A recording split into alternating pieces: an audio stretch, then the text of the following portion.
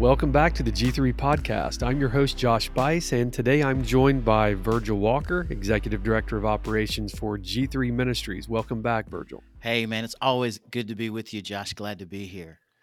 Yeah, so today we're going to be discussing the subject of persecution and the need or the call of perseverance.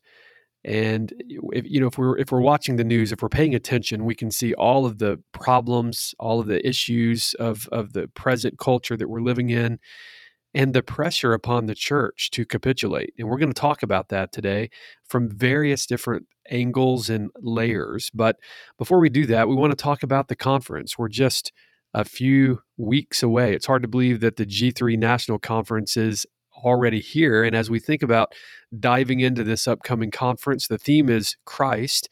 We're going to be unpacking the doctrine of Christ for 3 days with over 6,000 attendees, more than 20 speakers and musicians from around the world. And so we're going to be gathered with one powerful gospel. We're going to sing the gospel and preach the gospel, and we're going to enjoy Christian fellowship. But as we're making plans for this upcoming conference, what do we need to be thinking about?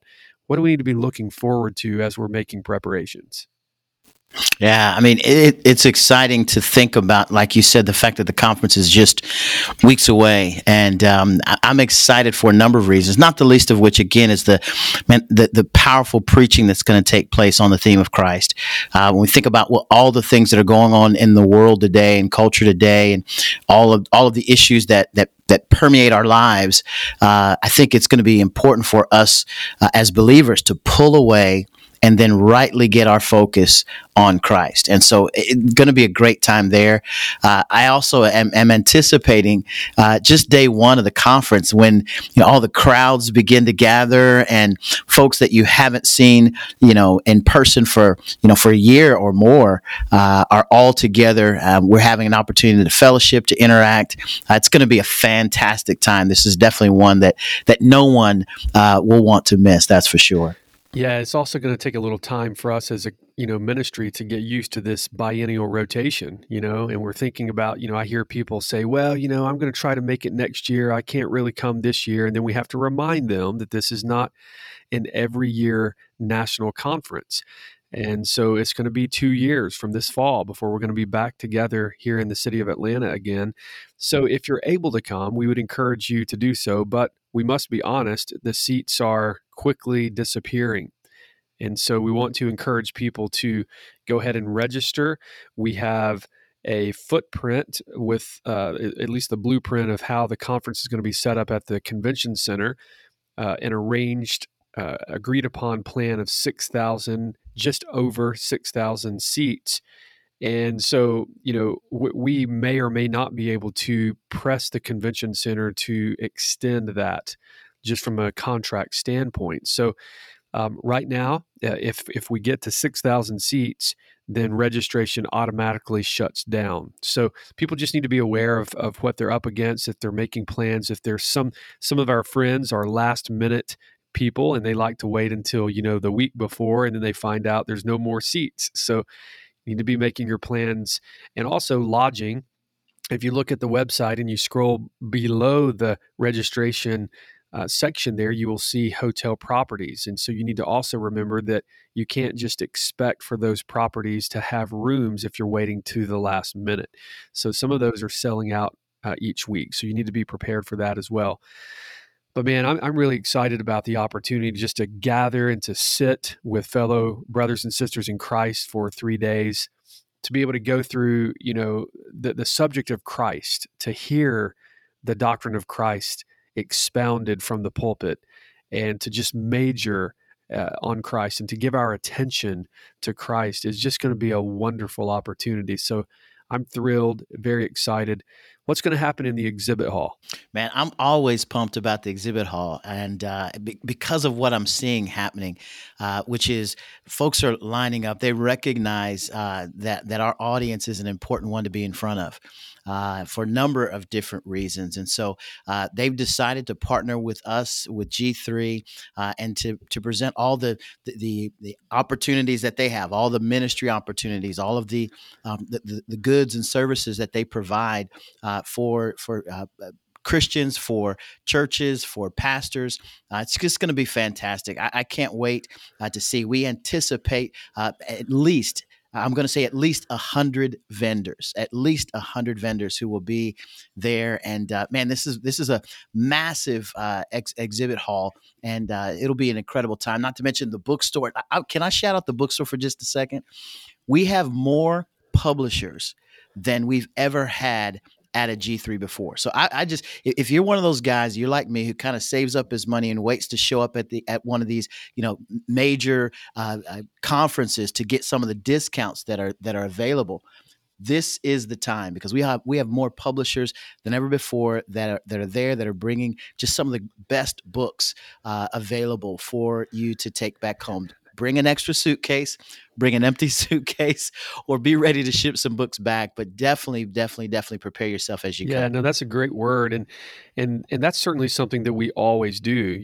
We try to give a little bit of money to the bookstore, at least in the conference planning. If I'm going to be attending a conference, I'm going to try to bring home some books that are going to allow me to increase my library. So, just a good word of encouragement there as well. So when we're thinking about gathering for a conference on Christ, we need to also pace ourselves. It's going to take a little bit of time to work through the various different layers from the sermons, and then all the way through to the very last sermon. So the first sermon, I'm going to start off by preaching on who is this Jesus.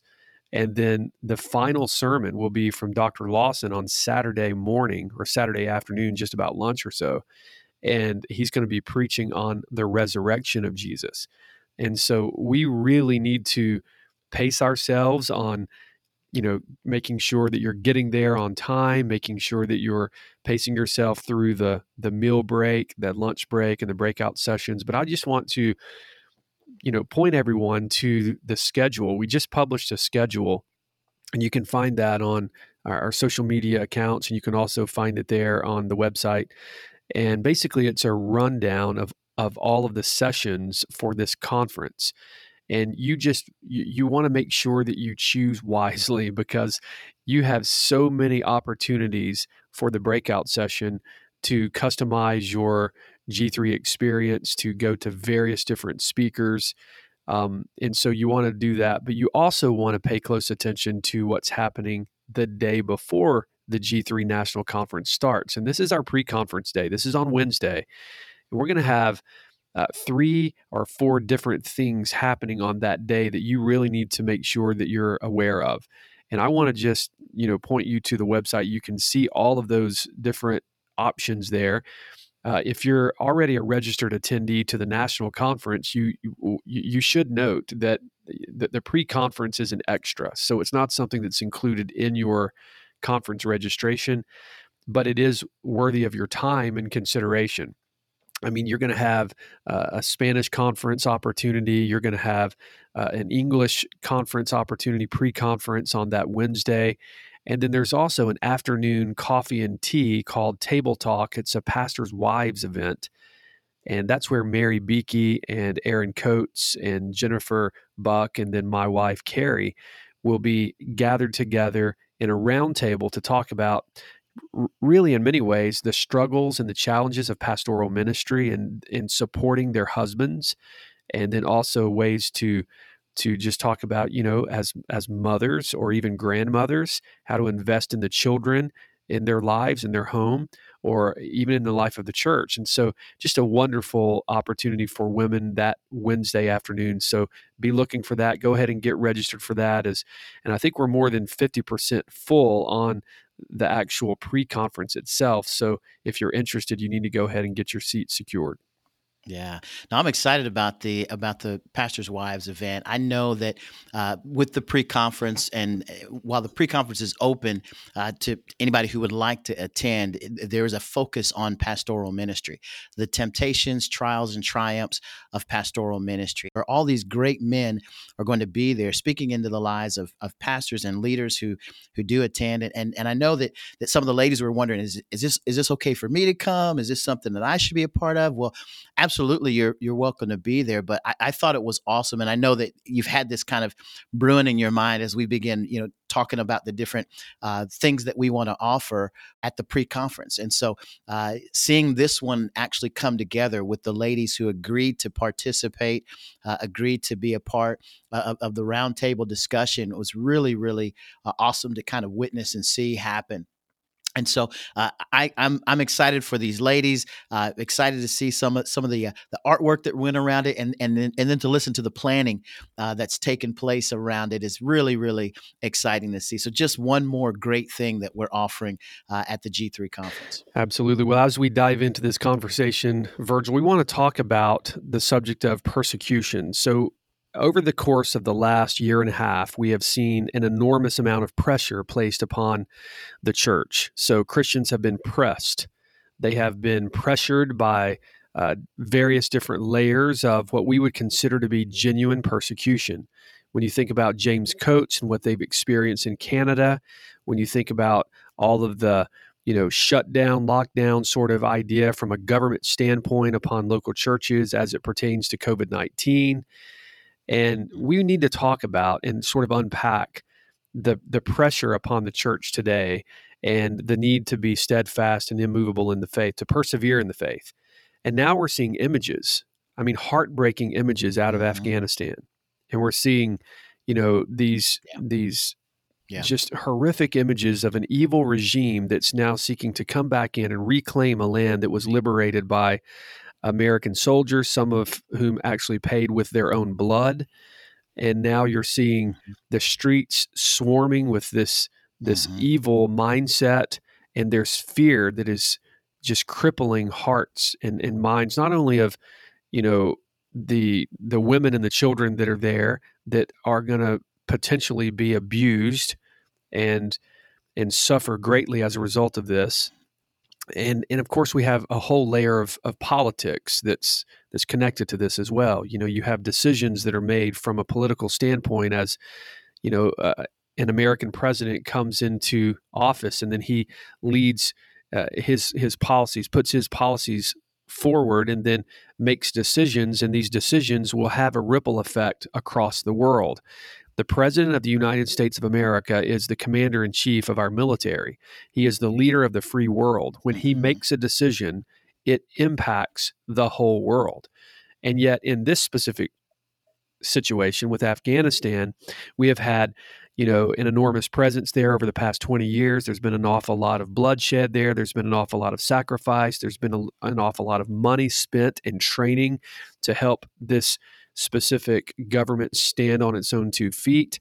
And now here, when we're talking about moving our troops out, suddenly everything collapses. So we're not going to really get into the political side of this conversation today, but what we do want to talk about is we want to talk about the church and how the church is there. And that you can look at the stats. If you just pull up the stats of the church worldwide, and you can see that Afghanistan is basically 0% Christian. If you just look at the church's size there is very small. But God does have his people there. God does have his church in this country. And although it may be small, nevertheless, it's there. And so we need to be mindful of how this is going to impact the church in Afghanistan and how these Christians are going to suffer as a result of this. And so we need to be praying for them, but we also need to talk about what it means to persevere through various different layers and levels of persecution. So just to start off the conversation, Virgil, according to the Voice of Martyrs, it's an organization that tracks and brings aid to the persecuted believers around the world. They state that an average of 171,000 Christians worldwide are martyred for their faith each year. Now, that's an enormous number. In other words, we're not hearing the stats on the evening news of Christians who are dying because they refuse to bow to a false god or because they choose to worship the one true and living God. And so that's genuine persecution. And that's a troubling statistic. And then when we go back through the scriptures, we see in Hebrews, we see a commentary of the suffering of the Old Testament believers. If you just go to Hebrews chapter 11, that passage where we talk about the hall of faith, Basically, we see at the end of that chapter, we see really a commentary of the suffering of Old Testament believers. In Hebrews 11:32-38, it says, "And what more shall I say? For time would fail me to tell of Gideon, Barak, Samson, Jephthah, of David and Samuel and the prophets, who through faith conquered kingdoms, enforced justice, obtained promises, stopped the mouths of lions, quenched the power of fire, escaped the edge of the sword, were made strong out of weakness, became mighty in war, put foreign armies to flight. Women received back their dead by resurrection.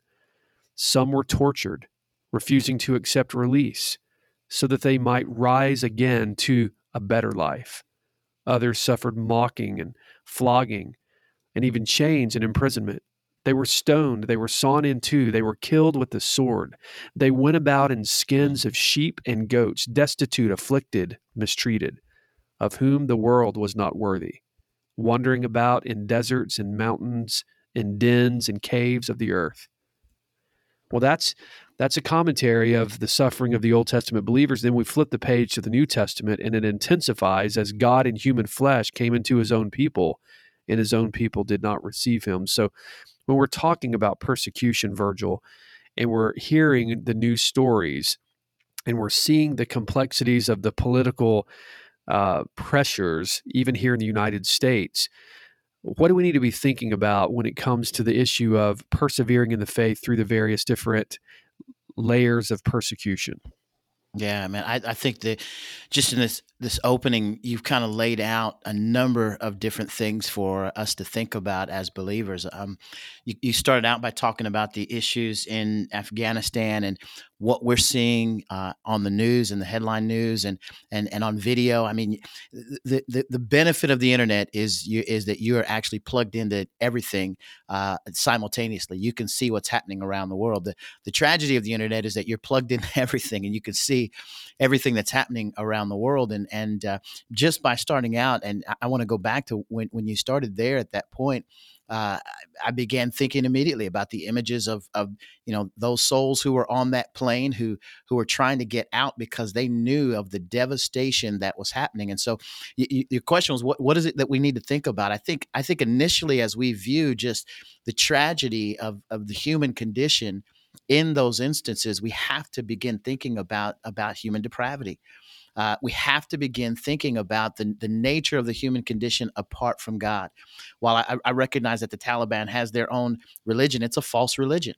And false religion has you doing the kinds of things that we're seeing them do from a standpoint of having no regard whatsoever for other human beings created in the image of God. So I think we have to start there because it causes everyone pause, believer and unbeliever alike. We all paused as we witnessed human beings who understood what was coming their way as a result of persecution, who were latching on to what they saw as freedom, which was a plane that was leaving that area and was going to take them to a space where they could thrive.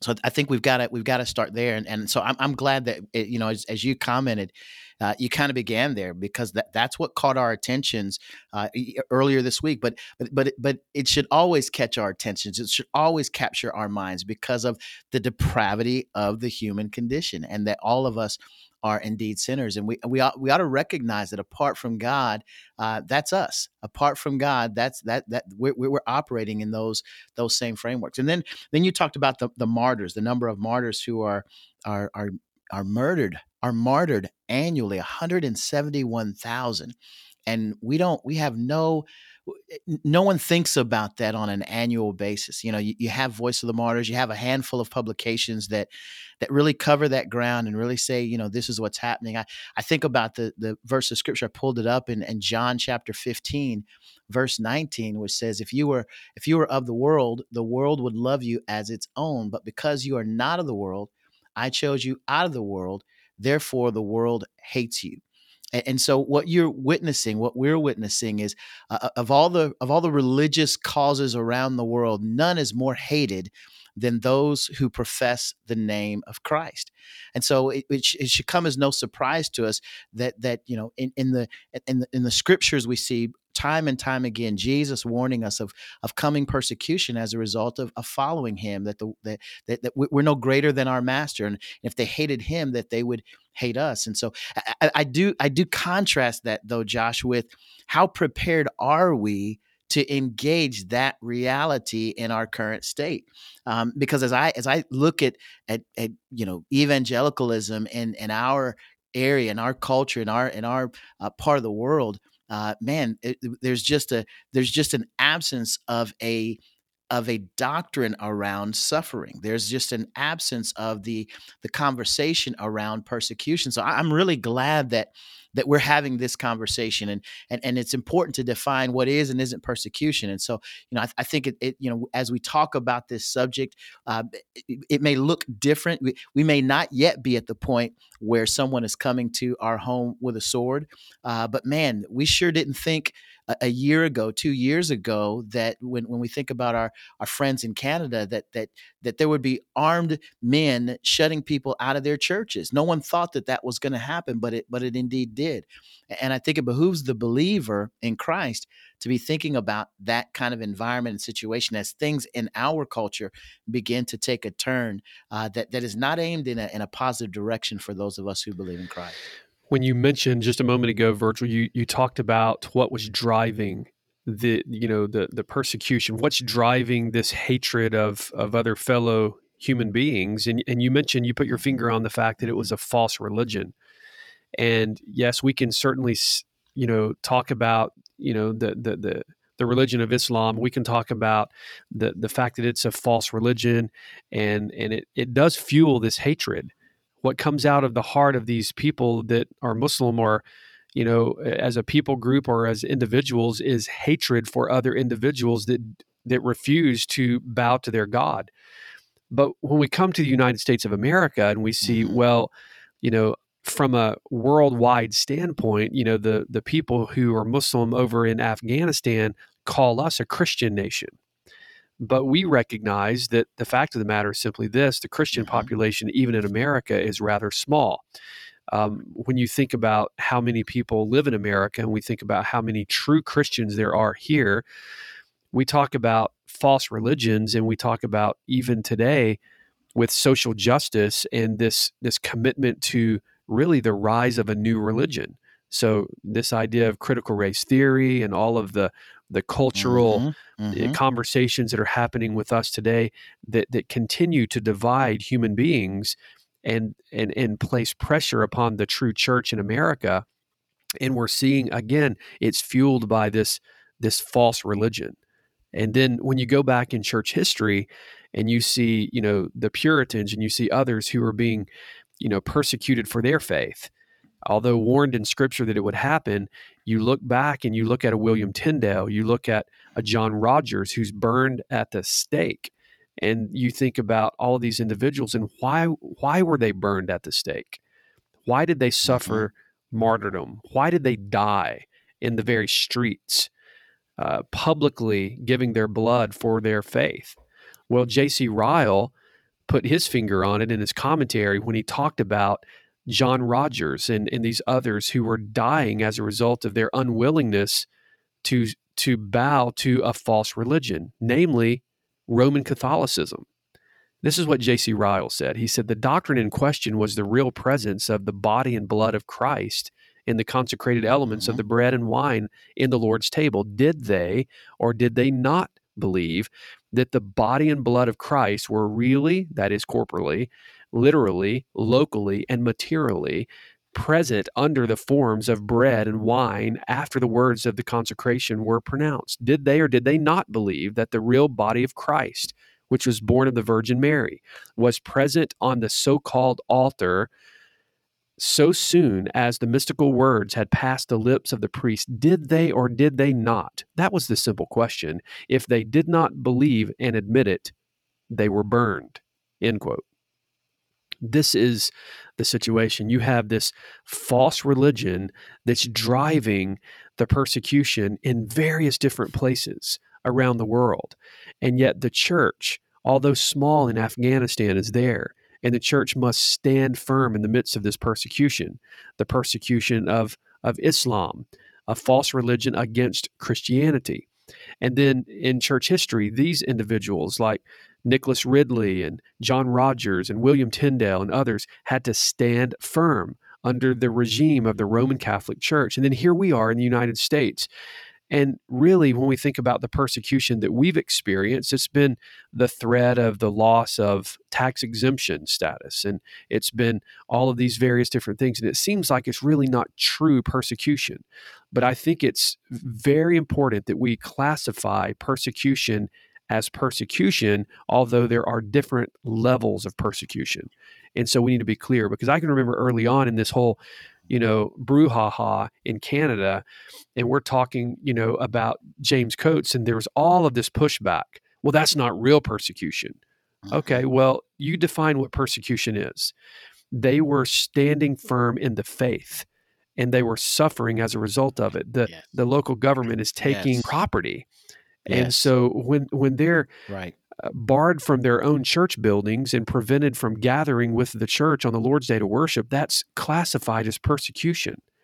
And so we need to understand that when we hear of mask mandates and, vaccine passports, and you're going to lose your job if you don't do this, this is also falling into what we are seeing as a rise in a new cultural religion in the United States of America. And you can tell how someone votes and how someone worships by, how they carry themselves in public based on whether they mask up or don't mask up. Do you love your neighbor? Well, you don't love your neighbor if you don't mask up. And so we're talking about a real, genuine religious viewpoint here that's mixed with and of course, conflated with all sorts of political nuances. But nevertheless, this is the rise and open door for genuine persecution on the church in our day. Yeah, I love how you frame that, Josh, because it's helpful to provide categories. It's helpful to recognize that there are different forms of persecution. It's not always and only by threat of the sword. It can be by threat of mandate, by threat of government coming in and taking what belongs to you. It could be by silencing you. It could be, there's a number of different things that we can look at and say, how does the persecution come, and then for what purpose does that persecution come? Does it come because you're just ho-humming down the street, or does it come because you have openly and blatantly declared that you stand for Christ and Him crucified? And so I think it's on that basis that we can understand. Okay, surely there are levels to persecution, and not all of them result in the threat of death, but there are facets of which we have to identify, know what that is, and call it what it actually is, which is persecution. And so I'm glad that you kind of laid that out for everyone who's listening. You talked about our friend James Coates and what they suffered. It was amazing to witness the back and forth debate about this. Whether it was or whether it wasn't persecution. I'll tell you who time and time again, as I listened to interviews, whether it was with Pastor James or with his bride, his wife, they weren't worried about how to categorize it. They weren't trying to provide a category so that they could be seen as some kind of heroic, duo. They just said, "Hey, this is what's happening. Please pray for us," and they went on about their day. I even listened time and time again in interviews where interviewers would try to kind of put them in a category and say, "Do you feel you're suffering persecution?" They would often say, "We'll let others decide that," And so I think that those kinds of conversations are important because it also identifies the heart of the individuals who are actually going through and navigating those particular issues. Where are they? Is this are they creating a situation or an environment for the purpose of their own glorification, or is this something that they're simply obeying, their God? They're obeying what Scripture has to say, and as a result are being persecuted for it. I want to go back to something else you mentioned, because as you were mentioning the martyrs, you were talking about a conversation about the Lord's table. I mean, we're talking about suffering death for the purpose of where you stand with regard to the Lord's table. We need to wrap our minds around that as we navigate even bigger issues. And again, I say bigger in light of gospel importance, right? When we think about issues of CRT in our day, when we think about the whole transformation of the gospel, that's worthy. Those kinds of issues are worthy of standing for, even to the point of death. You have a tendency to think on a perhaps what you might call a secondary issue.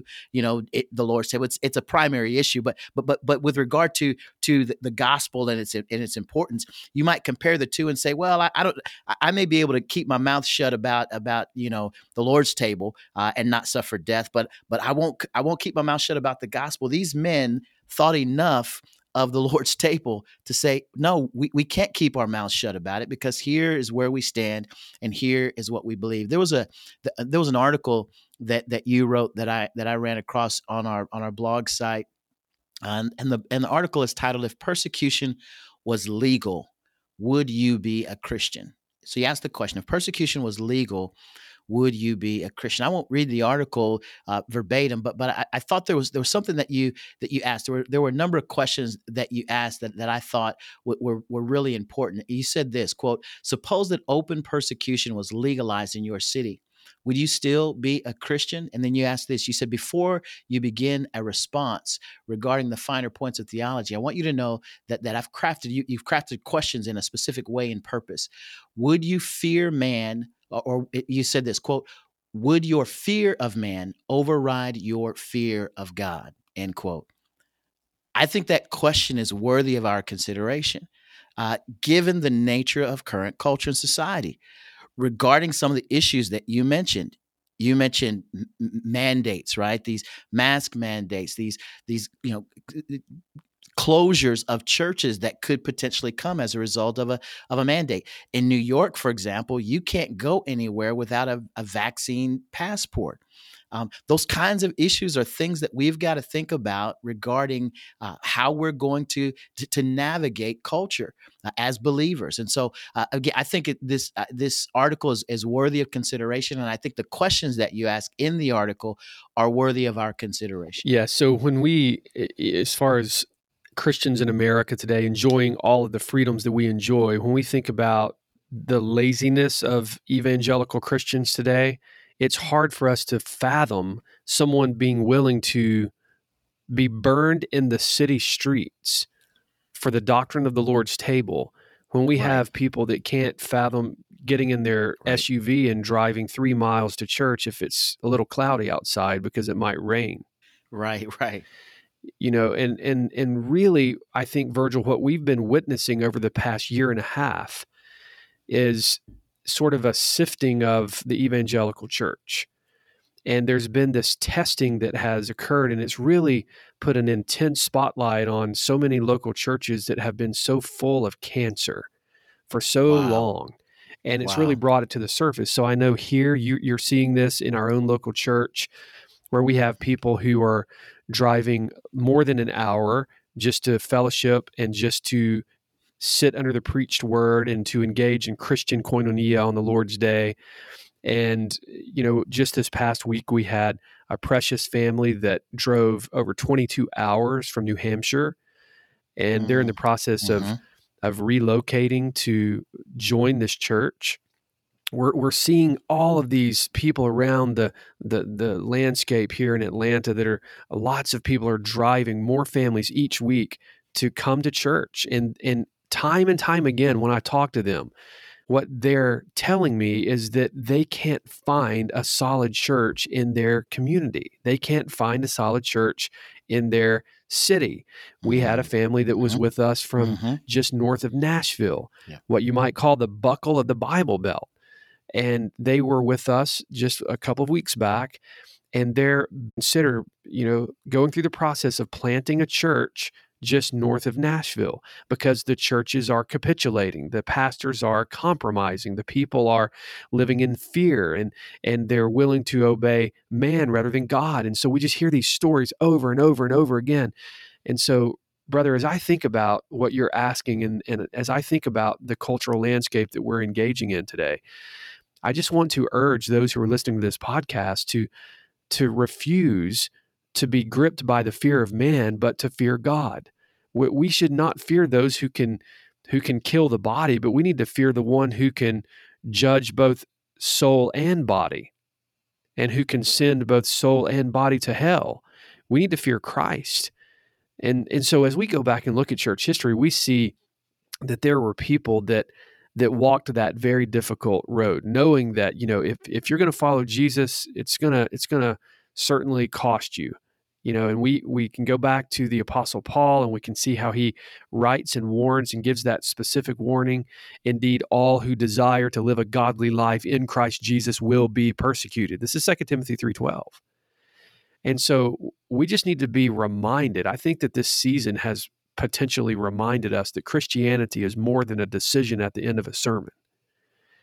But to follow Jesus is to actually walk in his footsteps, which is to walk in the footsteps of suffering and rejection and pain and persecution and maybe even death.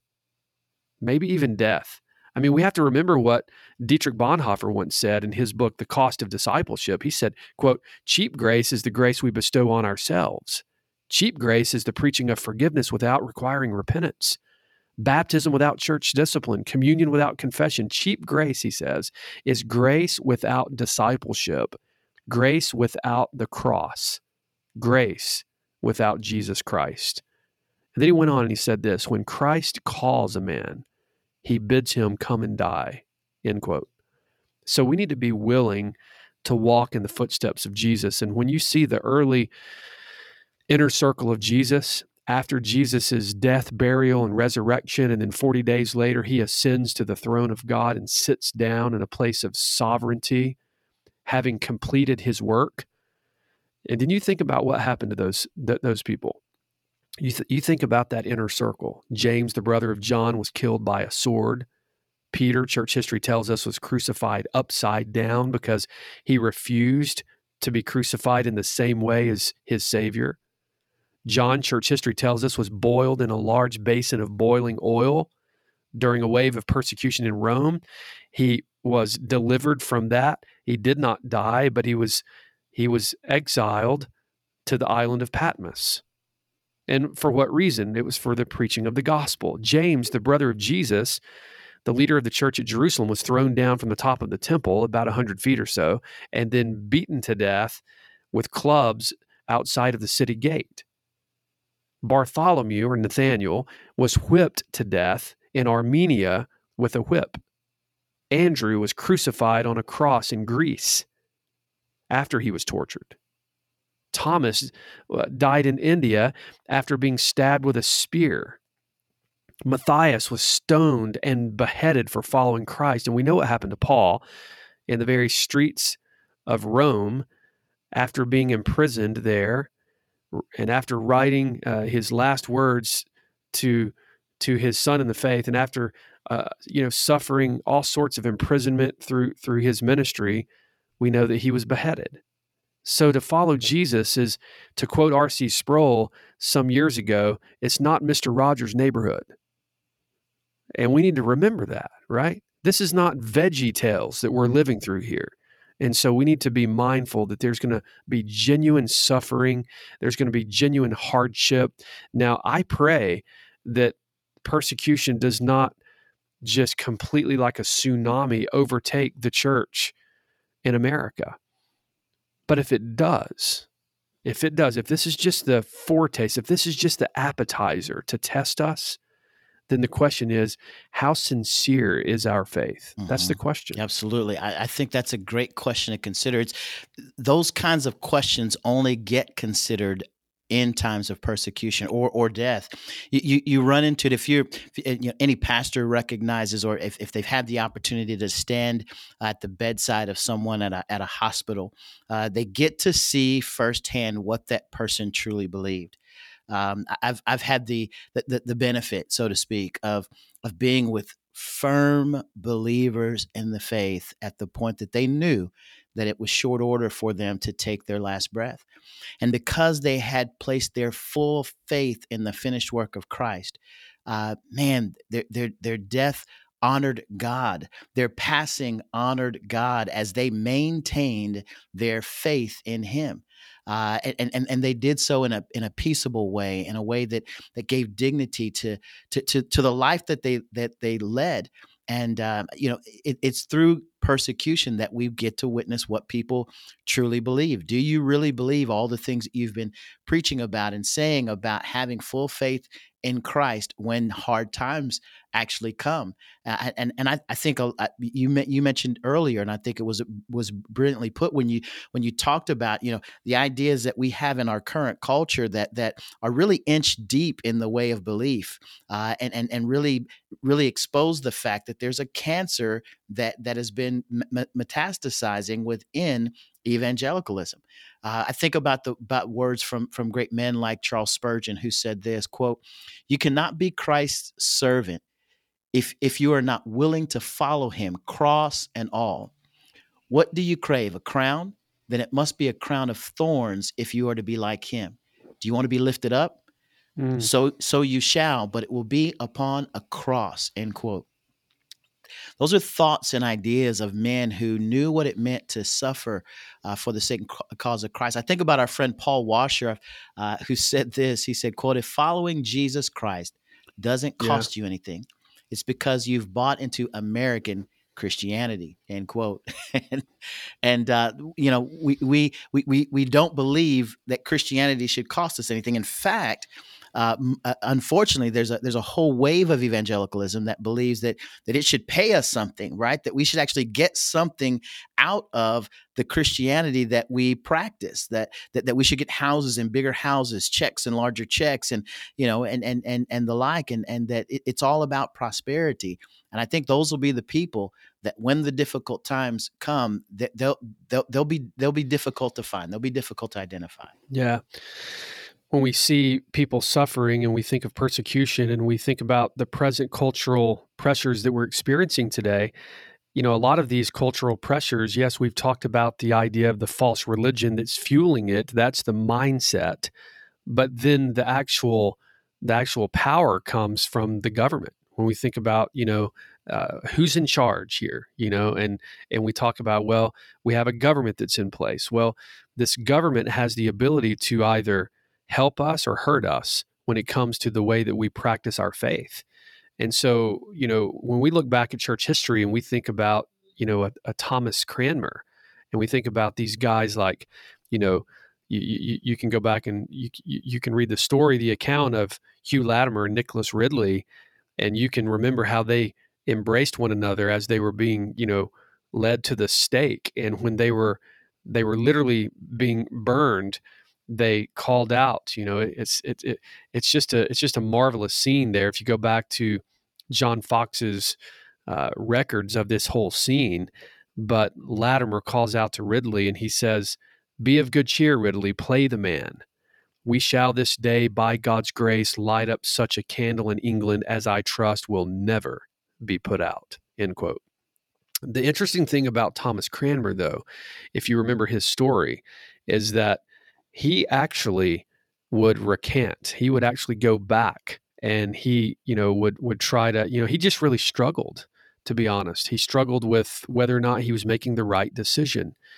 And yet after he took a firm stand, he would, suffer an agonizing 3-year period where he was imprisoned, isolated, humiliated. He was tortured. He was forced to watch his friends, Nicholas Ridley and Hugh Latimer, be burned alive. And although he struggled and he recanted numerous times, he finally came to a place where really he put his faith on glorious display, really on the day of his death. Now, Bloody Mary was insistent that this man was going to burn because, she wasn't buying into whether or not he had recanted or he had not. It didn't matter. In her mind, he needed to be burned. And so there came this scene where he was led to St. Mary's Church, and he was wearing his torn, ragged clothing. He had been kept in prison for all these days and months and years. And so he was given a moment to speak, and they had a strict script for him to speak. And yet, as he stood there before this crowd of people, he started to follow the script. But then there came this moment where he went off script. And so I'm going to read to you what he says. It's just a striking scene. He says, "First, I believe in God the Father Almighty, maker of heaven and earth. And I believe every article of the Catholic faith, every word and sentence taught by our Savior, Jesus Christ, his apostles and prophets in the New and Old Testament. And forasmuch as my hand hath offended, writing contrary to my heart, therefore my hand shall first be punished. For when I come to the fire, it shall first be burned." Now, they were fine with all of that, okay? But now here's where he starts to go off script. And he then states the following, quote, "And as for the Pope, I refuse him as Christ's enemy and antichrist with all his false doctrine," end quote. And at that very moment, the entire cathedral erupted in fierce anger. The people began shouting over his voice and heckling him and calling for his life really to be taken at that moment. And so there was an order to pull him down. They dragged him down from that place, and they marched him to the place of execution where he would burn, where he would suffer and die. Now, keep in mind, when we hear stories like that, we have to remember that these people were suffering under political pressure. So yes, there's a religious component to it. And when we read, Fox's Book of Martyrs, we can read through the lens of there's this, gospel issue that's here where he's refusing to bow to, some sort of mandate, or he's refusing to embrace another religion. And we need to see that because that's real. But we also need to remember the reason that they were allowed to burn people in the streets is because it was legal, because there was a political layer to all of this. And so we're fooling ourselves as American Christians if we think that we're somehow immune to that. When I mentioned something just recently on Twitter about the Christians that actually were arguing for a path to vote for Joe Biden as president, and yet now they need to look at what's happening in Afghanistan and see that instability there, and that the women and children that are going to be hunted down and abused, the Afghan women and children, and then the Church of Jesus is going to suffer as a result of this. You can draw a straight line right back to the President of the United States of America and say that this is the fruit of his decision or the fruit of his failed leadership, however you want to face it and however you want to state it, describe it. But at the end of the day, when you make a statement like that, we need to remember that we in America we're not immune to these problems, and we're not somehow, living in a land where we're not going to have or run the risk to go back into the same sort of, cultural, political pressures that actually legalized persecution on Christians hundreds of years ago. That could certainly happen today, and we need to be prepared for it, and we need to stand firm as Christians and be steadfast in our faith. Mm-hmm. No, I totally agree and hear what you're saying and the importance of standing firm. I think about the story that you just delivered of Thomas Cranmer and what he walked through and the wrestling that he did before he actually took a stand. And I think as we listen to you unpack that story, all of us would like to imagine ourselves in his shoes when he's doing the right thing.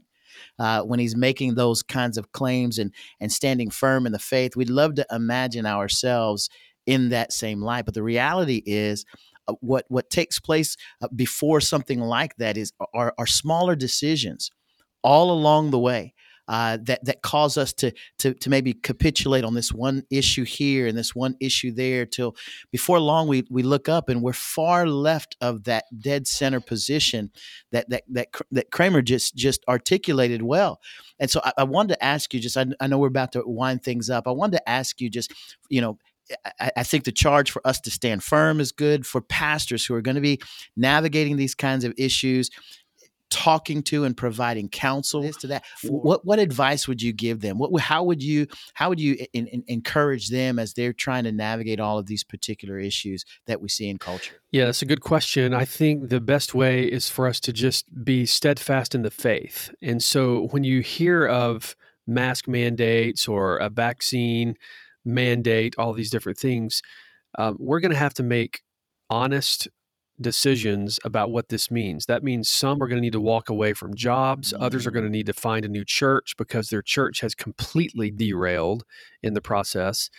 But we also need to remember is that Romans 13 is in the Bible, but we don't have the right to redefine the original intent of Paul when he was writing to the church in Rome in that specific passage. So I think that it's a tragedy to take Holy Scripture and to twist it in such a way as to make it a mandated response by the Church of Jesus Christ to bow to every whim of the government of the United States of America, especially when it comes to the issues of restricting the freedom of worship. Now, we can talk about statistics of COVID-19. I believe COVID-19 is a real disease or sickness, but at the end of the day, we also need to be wise and careful and recognize that we live in a fallen world. This is not utopia, and we're not gonna ever arrive at utopia regardless of medical advancement and technology. So the idea that we need to restructure and rethink life, as so many people are trying to use that language and talk about restructuring and rethinking how we do events and how we engage in the public sphere, and we don't need to be gathering in large numbers anymore, and look at technology, we can do this on Zoom now. And well, no, you can't. You cannot rethink church. We don't have the right to do that. So we need to ask ourselves an honest question. Did COVID-19 catch Jesus by surprise? Did COVID-19 catch God by surprise? Did he read it in the New York Times and discover that, oh no, maybe my blueprint for the church is not good after all? Maybe I need to think about, raising up some new sage or seer or some prophet that can give a new definition for a modern church. No, the Bible's sufficient. We have the Word of God. And so we need to gather and we need to worship and we need to be faithful and we need to have strong churches that refuse to capitulate. Now, here's what that doesn't mean, Virgil. It doesn't mean that we need to be stupid and ignorant people. It doesn't mean that we don't need to wash hands and make good decisions. If there's an outbreak in your church, well, then common sense says wash your hands and you probably don't need to be up in one another's faces, right? But at the end of the day, the Church of Jesus Christ has to be the church. And we have to function and we have to fellowship and we have to engage in the ordinary means of grace. And we have to go out into a lost world and preach the gospel. So that would be my encouragement, is to make sure that we're reading Romans 13 the way that God intended for us to read it.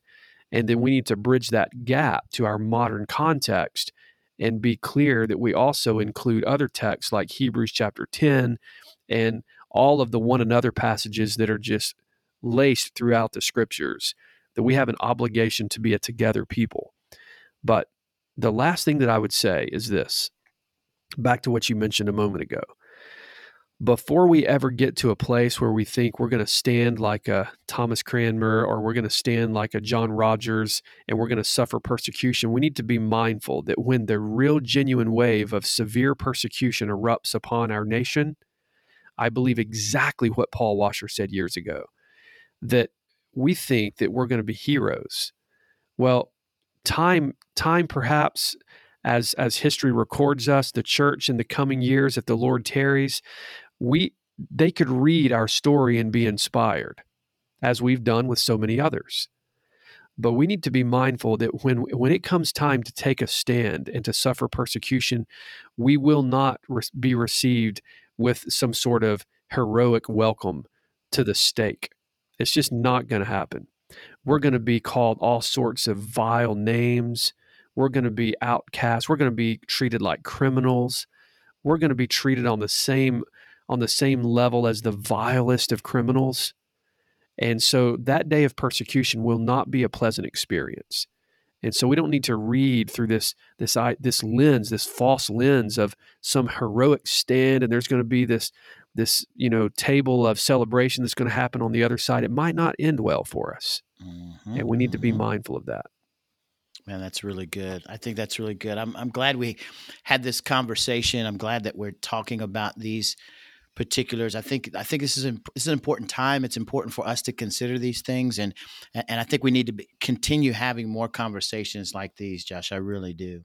Absolutely. Well, it is our prayer that the ministry of G3 Ministries would be an encouragement to pastors and to fellow Christians to have a strong backbone, to stand firm. The world needs to see it.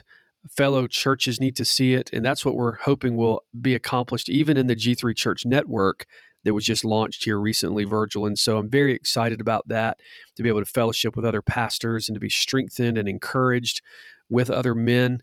And so we're praying for you, as we often do. We pray that the ministries of G3 will have a great impact upon your soul and your local church for the glory of God. So we hope to see you with us coming up very soon at the G3 National Conference. You can find out more information at our website at g3men.org.